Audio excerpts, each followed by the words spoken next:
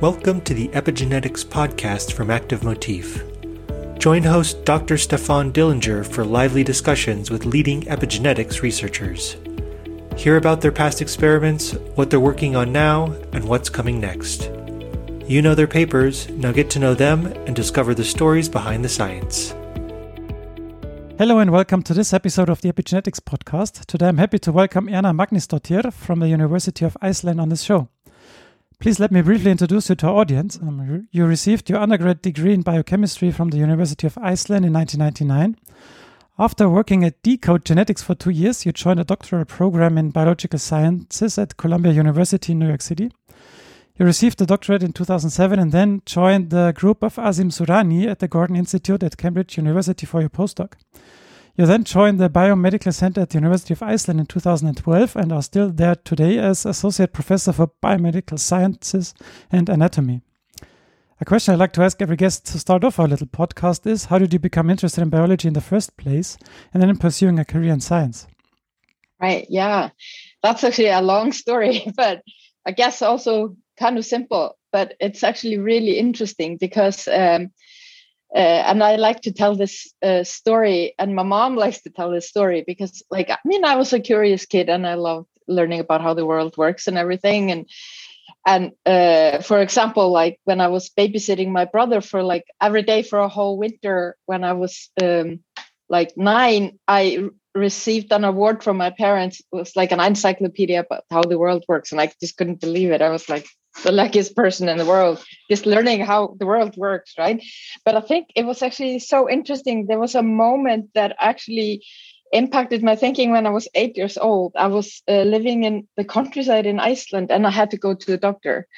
And the doctor had to look at a urine sample from me in the microscope, and he invited me to look in the scope. And I was so mind blown. And I just remember bouncing next to my mom walking home, like, Mom, what can I do? What can I do to look at bugs in a microscope when I become an adult?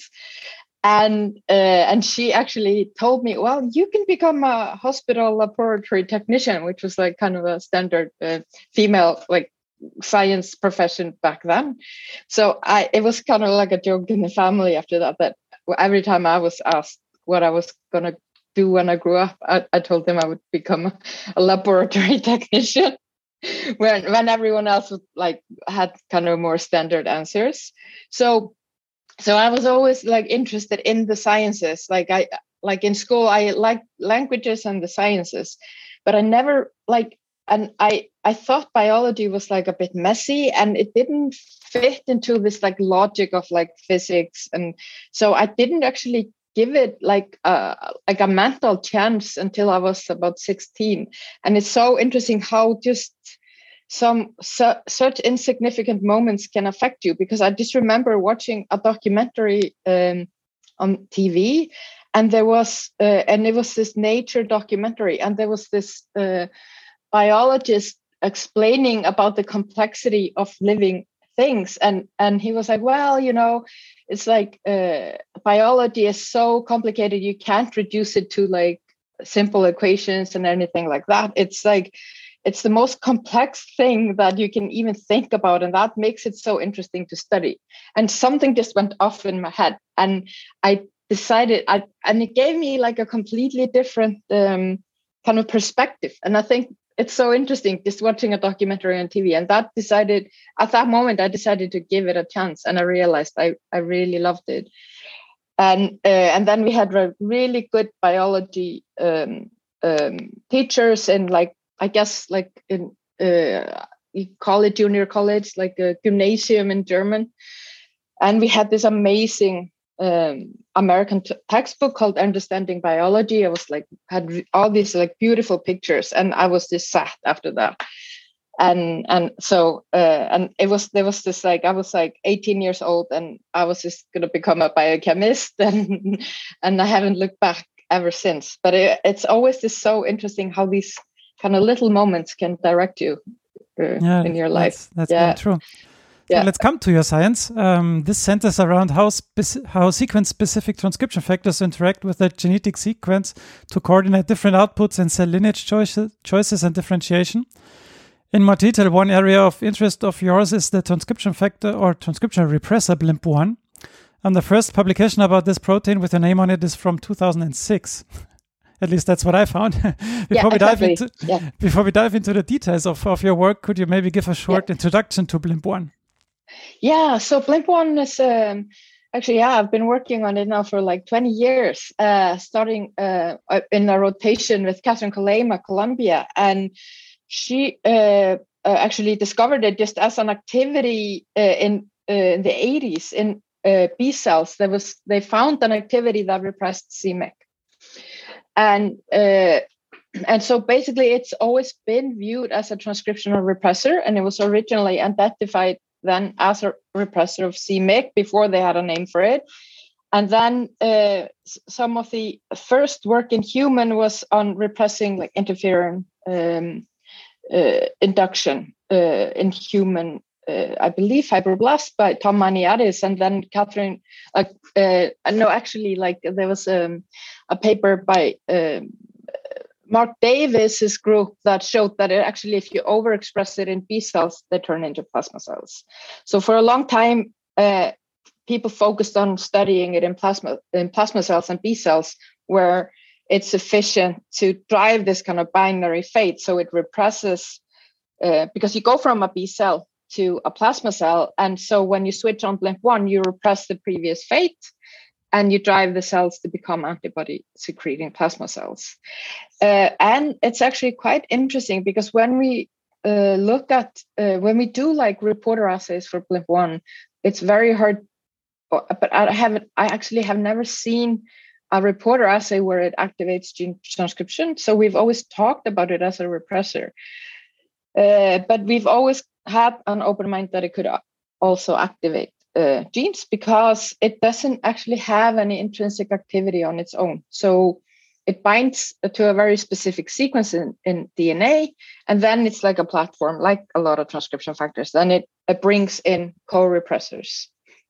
And so we've always kind of wondered whether it could also activate transcription, but it's so much harder somehow to show it directly. But then Meinrad Buslinger's group did a very thorough analysis in mouse plasma cells and plasmablasts a few years ago, where they showed that they weren't able to show it, or I don't know if they tried, but they showed that it can also associate with co-activators, and it can activate genes in plasma cells. So this is kind of what my spiel when I talk to my students is like, I know everywhere it says that it's a repressor, but it probably can activate transcription as well. But it's really just this little switch where, it comes in, brings other activities in with it, and represses or sometimes activates genes.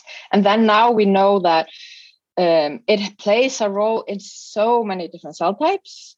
So since kind of the B cell days, for example, discovered. So Catherine, before I joined her lab, they had discovered that it's important for the activation of macrophages. And now, actually, I think for most of the kind of immune system lineages, it plays a role in terminal differentiation and activation of dendritic cells, macrophages, so on. And then we discovered this role in T lymphocytes, it was Miriam Shapiro that started that work. She made the conditional BLIMP1 mouse and knocked it out in T lymphocytes. And there it plays a role in the balance between Th1 and Th2 differentiation. And then there's a whole different aspect of BLIMP1 role in embryology, where like in the adult, it tends to be like a factor that pushes cells towards terminal differentiation or activation in the immune system. But then in the during embryonic development, it comes on and off. So it has this very dynamic expression. So it gets switched on and it directs cell fate, and then it gets switched on off again. So it's kind of like this switch that gets used on and off to direct lineage choices. So went basically over your whole career in like 2 minutes. Maybe we can unravel the single steps a little bit in more detail. So the publication I just mentioned before you introduced BLIMP1 was the one in 2006, where you said that it has a role in B cells. And this was maybe the first time you also looked at the role in T cell lineages and how. So what is the role, or a more detailed role of BLIMP1 there? Yeah, so in this case, in T helper cells, so I have to say, because this was during my PhD, and I was really like a co-author on this work, and this was started by Miriam Shapiro, and then mostly finalized by Ghislaine Martins and Luisa Cimino, but I was kind of helping them with his work, and it's actually really interesting because there it's one of these roles that it has in actually not driving terminal differentiation, but switching and balancing this decision. So when T cells or immune cells see antigen, they need to decide what kind of response they need to promote. So and then T cells need to decide, like CD4 T cells, they need to decide what type of helper T cell they need to be to stimulate the correct response and correct antibody class switching from B cells. So they need to decide whether they become Th1 or Th2 T lymphocytes. And so in this case, we found that if we knocked out BLIMP1 in T cells, we would accumulate Th1 cells at the cost of Th2 cells. So basically, it seems like BLIMP1 like attenuates a Th1 response and it promotes Th2 differentiation. And since then, it's been discovered to have a role in CD8 T cells and in helper T in regulatory T cells as well. But this was published back to back with a paper from an Australian group that had very kind of similar results in Nature Immunology. So yeah. It's really. Yeah, you also said that BLIMP1 has a role not only in immune cells, but also in many other cells. And the next cell type you looked at were keratinocytes and in the differentiation of keratinocytes. So what did you find there about BLIMP1? Yeah, so this was my kind of main PhD project. And I have to say, it was really tough because I was in an immunology lab that had actually focused on B cells for a long time and was switching to T cells. And then I actually started out looking at dendritic cells, but I couldn't really see anything there. And probably also because I was so new, because then Koi Lin has later shown what BLIMP1 does in dendritic cells. But we saw a skin phenotype. But I was really lucky. I had the laboratory of Angela Cristiano on campus, and they taught me everything about skin biology. But so we basically did a conditional knockout using Miriam's mouse, using keratin 14-3 to knock it out in epidermis, and saw that the mice became like really like itchy. So poor things. It was, and that made it actually a little bit harder even to do this project. But then after some analyses, so we found that BLIMP1 is expressed at the topmost layer of the epidermis just before the cells die. And this is actually so interesting, and we really don't know enough about this process of how kind of this terminal differentiation ends with death, and then you have these kind of what we call the keratinized layer or stratum corneum, or cornified layer, where we just have this stack of dead cells that form a barrier at the top of the epidermis. And we found that there was like during development, where when the barrier is forming, it forms more slowly, but it formed in the end. And I actually have to say, I'm not quite sure I know exactly why these cells or knockout of BLIMP1 makes this mice so sick. But there also like seems to be a slowdown of terminal differentiation in the epidermis. And it's actually very interesting because you do form the topmost layer, but it becomes like you form the topmost layer, like the granular layer, topmost layer of live cells, and you do end up forming the dead layer, the cornified layer, but you get these kind of very huge aberrant cells, the live cells, and they have these kind of clumps of protein called filaggrin that then at some point, which has not been visualized, but you just know you have these clumps, and then all of a sudden it's just spread on the envelope of the cell called the cornified envelope, and then the cells are dead somehow. And if you look at a skin section, there's no like gradient in between. You just have a live cell, and then there's a stack of flat dead cells. And when we knock out BLIMP1, these like clumps of filaggrin just get really, really, really huge. But then we also still don't see any intermediate step or anything. So it seems like the cell just can't decide to die until like really late. So somehow the effect becomes very efficient, because they do die in the end. Otherwise, the mice would have not been viable.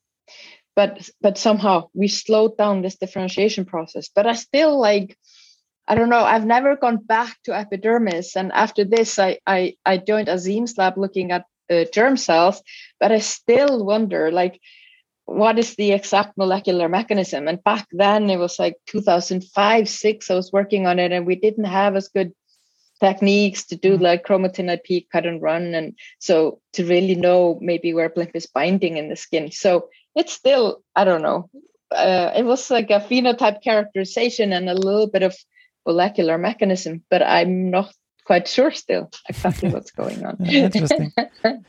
You then went back to investigate BLIMP1 in T cells again by repressing IL-2. Yeah. What did you find there?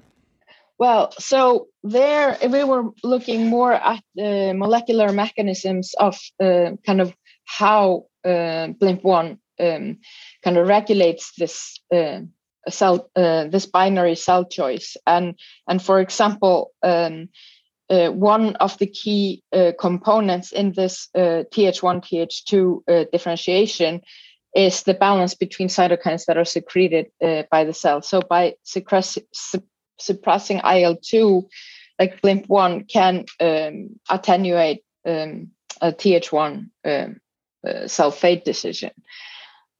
This was, I'm not sure when exactly that was, but was that like the final thing you did on like BLIMP1 and the T cells or the immune system, or is that something that you still investigate? I mean, there were, so because at that point I was actually, because I was kind of the person in the lab doing chromatin IP, so I helped like Luisa Timino and Ghislaine Martins like do their chromatin IPs, and that's how we found that BLIMP1 like binds to the interleukin promoter. And then there was another paper where we showed that it can also bind and repress TPAP, which is a transcription factor that promotes Th2 differentiation. So those kind of two papers that came after the first T lymphocyte paper, those were kind of the last thing that I and so this was kind of work that was ongoing when I was still with Catherine, and so they came out after I joined Azim's lab, but yeah, so that was the last thing I did with these. Yeah. And I think that came out, and I think this is then your own lab because it was in 2020. You looked at BLIMP1 in non-Hodgkin lymphoma. So what did you find there then? Yeah, so that's also kind of a long story. And there's a non-Hodgkin's lymphoma that is so fascinating called Waldenström's macroglobulinemia. And it's a rare lymphoma. And it's a rare disease. It's like 1 in a million people annually get diagnosed with it. In a way, people thought in the beginning that it was a type of myeloma. And this stems from, actually, my interest in this stems from my years with Catherine and the lymphocytes and the B lymphocytes. So it's a B lymphocytic lymphoma. And what makes it so interesting to me, because I'm a person that's interested in kind of how cells make these binary decisions, is that the phenotype of this tumor in the bone marrow is always described with the name lymphoplasmacytic. So, and if you Google the word lymphoplasmacytic, that's the only place you will ever see it used. It's for Waldenström's macroglobulinemia. It's a term exclusively used to describe that disease. So somehow, when B cells, so like during normal differentiation of B cells, they encounter antigen and they go into what we call the germinal center reaction, and they get help from T lymphocytes to mutate their immunoglobulins, so that and that's called somatic hypermutation, and this is like a random mutation of immunoglobulins where then the B cells the B cells that decrease their affinity to their antigen, they just die after that. And then the T cells help select the B cells that have a higher affinity for the antigen. So there's like a competition between the B cells. So they've mutated their antigen receptor that is then going to become the antibody they secrete. And then after they do this, the next step is switching their immunoglobulins. So then they can go from they start out with secreting immunoglobulin M, which is this huge pentamer. And then they switch to IgG, IgA, IgE, and so forth, depending on what kind of response they need to kind of mount against the infection. And then after that, they get pushed towards becoming plasma cells, and then they just start pumping out antibody.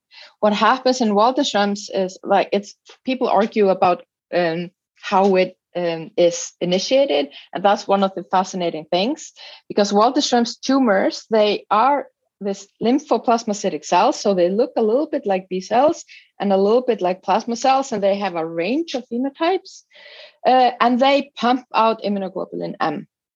So, and then when you look at them even more closely, they have mutated their immunoglobulin receptor. So they have like somatic hypermutation, but no class switching. And this doesn't occur naturally or very rarely. I guess now people are starting to see that we do have memory B cells that are IgM, but this is like the kind of the exception. So now people argue whether this tumor stems from cells that have somehow accidentally failed in the germinal center reaction and exited too early and transformed at that point, or whether it's a memory B cell that is like a memory B cell tumor.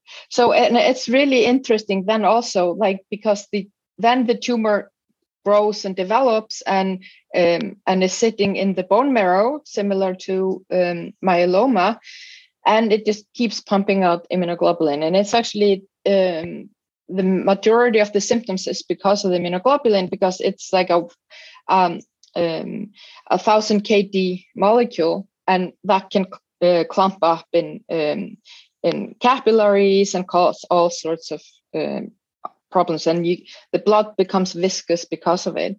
So, but then just like thinking about this tumor, you have this kind of range of phenotypes from B cells to plasma cells, but the plasma cells are not as like full-blown plasma cells, so they have like lower expression of LIMP-1 than like a full-blown plasma cells, lower expression of LIMP-1 than, for example, a myeloma. That's like very like kind of, that's like a plasma cell tumor, and somehow, and we're not even completely sure which cell is, whether some of the intermediate cell are also producing immunoglobulin. And if we look at, there's like 3 Waldenström cell lines that exist. They like if you look at a plasma cell, like a myeloma cell line, it will express like IRF4, BLIMP1, and all the characteristic plasma cell transcription factor, and they will have repressed like PAX5, BCL6 that are the B cell transcription factors. But what makes Waldenström so interesting is that they are expressing kind of a mixture of this factor. So somehow this binary cell fate is somehow they can't execute it. So they have an identity crisis. And I guess that could be said for a lot of tumors, but I think this aspect of Waldenström's is like really interesting. So this is kind of an ongoing question that we like to ask in the lab, but and we haven't actually quite gotten to a place where we can directly ask what the identity crisis is. But when I was in Azim's lab, one of the things we discovered in the germ cells is that BLyMP, of course, it was known before, but then we found that BLyMP bound to all these like somatic genes. It was known before that it repressed them, and it had a very similar binding pattern to polycomb factors in embryonic stem cells. And we actually did that work in embryonal carcinoma cells. So I had been trying to pull down polycomb factors with BLyMP1, and I was able to do it if I overexpress it. And I'm not really sure if I believe that result. I guess a lot of things interact when you overexpress them, right? But I was really interested in like whether BLyMP1 could interact with polycomb. But at the time, and I guess a little bit still, it's just very hard to do any sort of kind of biochemical work in germ cells because, well, back then we actually didn't have a culture system at all, and we just had mice, and there's only 40 cells per mouse, and that's not a very permissive system to do a co-IP in. And then the culture system really came for germ cells at the end of my postdoc, but it's still a bit intractable. You seed cells out in 96 wells. It's really expensive. You need like 100-fold more BMP4 than for like heart development, and so it's really not a system where you will at least go in and do kind of first experiments and things like this. But then I became really interested in Waldenström's disease, and it was through some coincidences that I ended up with the cell lines, and I had been interested in that disease for a very long time. So we just decided, we have the cell line where we have all this, we can just, grow them in liters, and let's see if there's anything going on. And then we knocked down BLyMP1, and we actually saw that BLyMP1 was not like regulating enhancer of cells at the transcriptional level, but we saw that every time we knocked BLyMP1 down, enhancer of cells would be degraded. We tried to do a co-IP, but I don't think they interact. But then we saw that the factors, when we did a ChIP-seq for them, that they bind to a very overlapping set of genes. And during the time we were working on this, there were several papers that came out that kind of showed that BLyMP1 and enhancer of cells in just normal B cell development, they might act together to enhance plasma cell fate. And then what we saw is that when we knocked BLyMP1 down, we got this like hyperactivation of a lot of the interferon response. And in a way, you might think this is just old news, like Tom Maniatis saw this like in the first BLyMP1 paper in like 92, but it's still just very interesting that you would repress this factor in this tumor and you'd get this very kind of aggressive interferon response, and you upregulate a lot of like immune receptors, and then we saw a similar, but maybe a kind of not as strong response for enhancer of cells.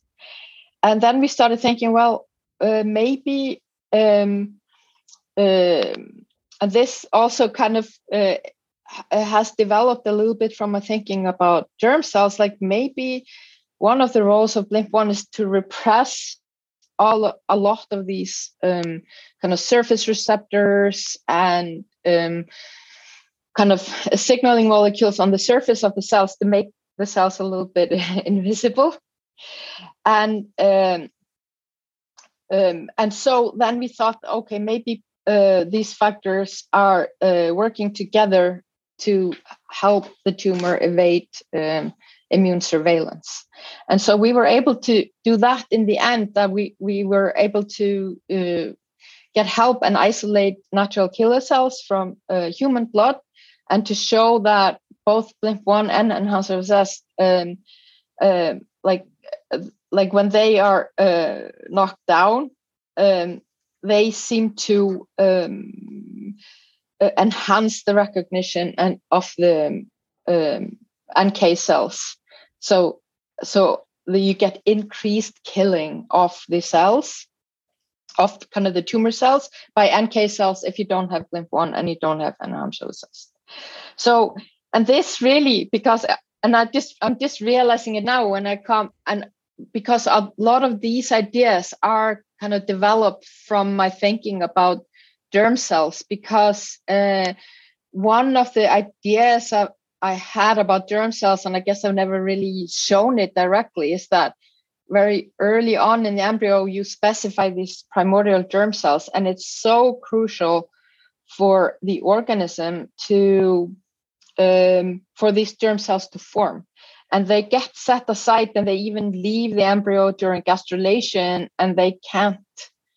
And the embryo has to make sure that they're not receptive to all the signaling that promotes gastrulation, that promotes specification into usually mesoderm or endoderm.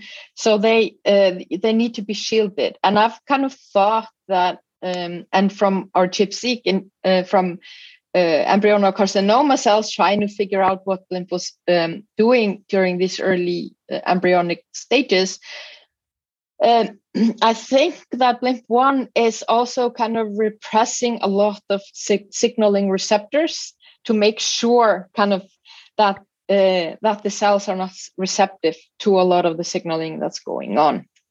And I think that really influenced also my thinking about the B cells, because it's this role in plasma cells, because like a plasma cell can't really receive T cell help anymore.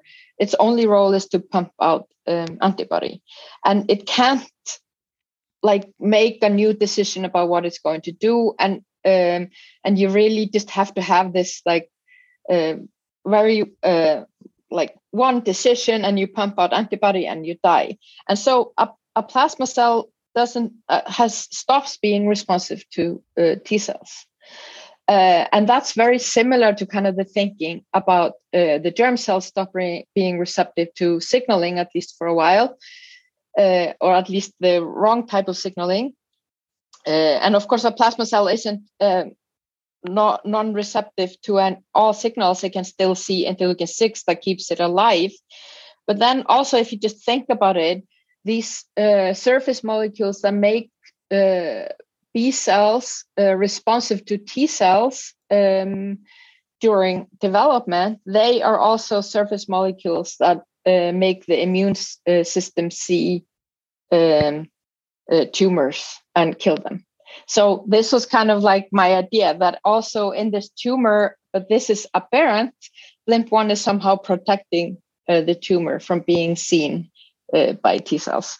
But of course, we've only made a little stab at answering that question. So what are you working on then right now? And what is maybe the plan for the next 5 years? Is it like germ cells, or is it a more immune system? So it sounds crazy because I have this tiny group here at the University of Iceland, but we're still working on germ cells, but we're also looking at Waldenström. So I hope to be able to do a project where we can look at because nobody's looked at the epigenetics of germ cells. So of Waldenström cells. Sorry, now I misspoke. But so people have been really interested in signaling in Waldenström's disease, and understandably so, because people have been actually able to develop very effective therapies. But it's still like the epigenetics is a completely black box. So we know kind of which signaling molecules like interleukin-2 and toll-like receptors, how they are important, but we don't really know what happens after that. We don't know a lot about the transcription factors, and we don't know about the enhancers, and we don't know about kind of also like what this phenotype is, like what the range is. And so we're really just starting very in a basic way with cell lines that are a little bit heterogeneous to start looking at this. And I'm hoping actually, like, I don't have funding for this yet, but I'm hoping to actually be able to get funding to characterize a little bit more the epigenetics of the disease. And then we're continuing our work on BLIMP1 because it looks like it's affecting proliferation and survival in the disease. So that's another project we have. But then we actually have, in this tiny group, we then have a germ cell arm, which is like me and a graduate student, and we're looking at primordial germ cells as well. So yeah, it sounds very interesting, and fingers crossed that you get the funding. Yes. So to finish off this interview, I have two more general questions. The first one, did you at one point of your career face a situation that you reached a dead end or did not know how to proceed to unravel the questions you wanted to answer? Yeah, so of course, I feel like that's just normal in science, right? If you don't reach that end and if you always feel like you know what you're doing, maybe you're not challenging yourself enough, right?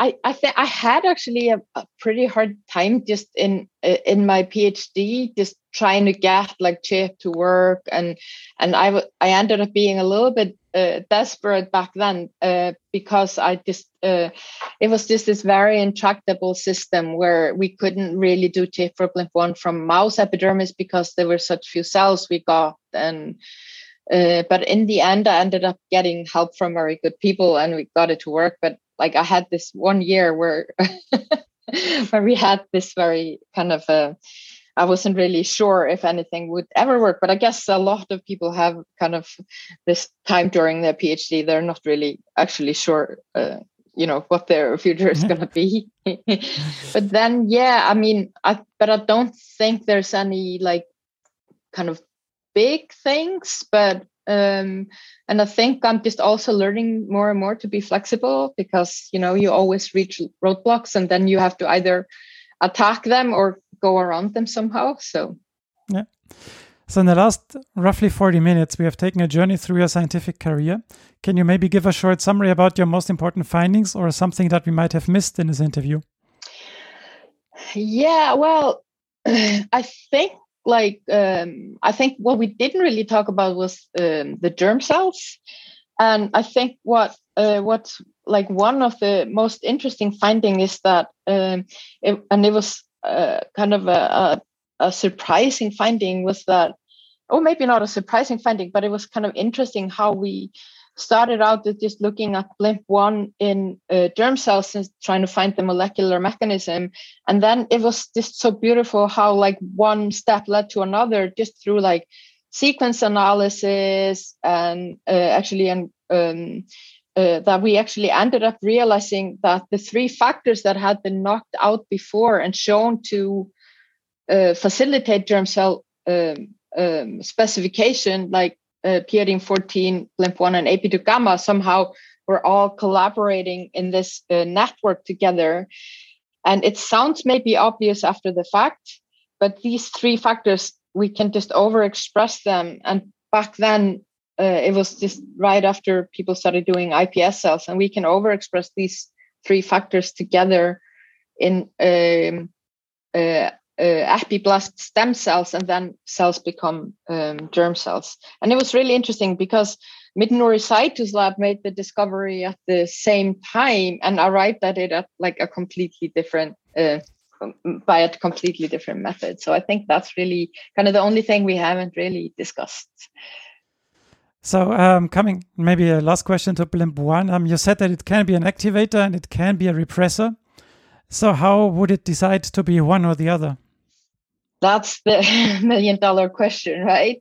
And that's like, and this is something I really just don't,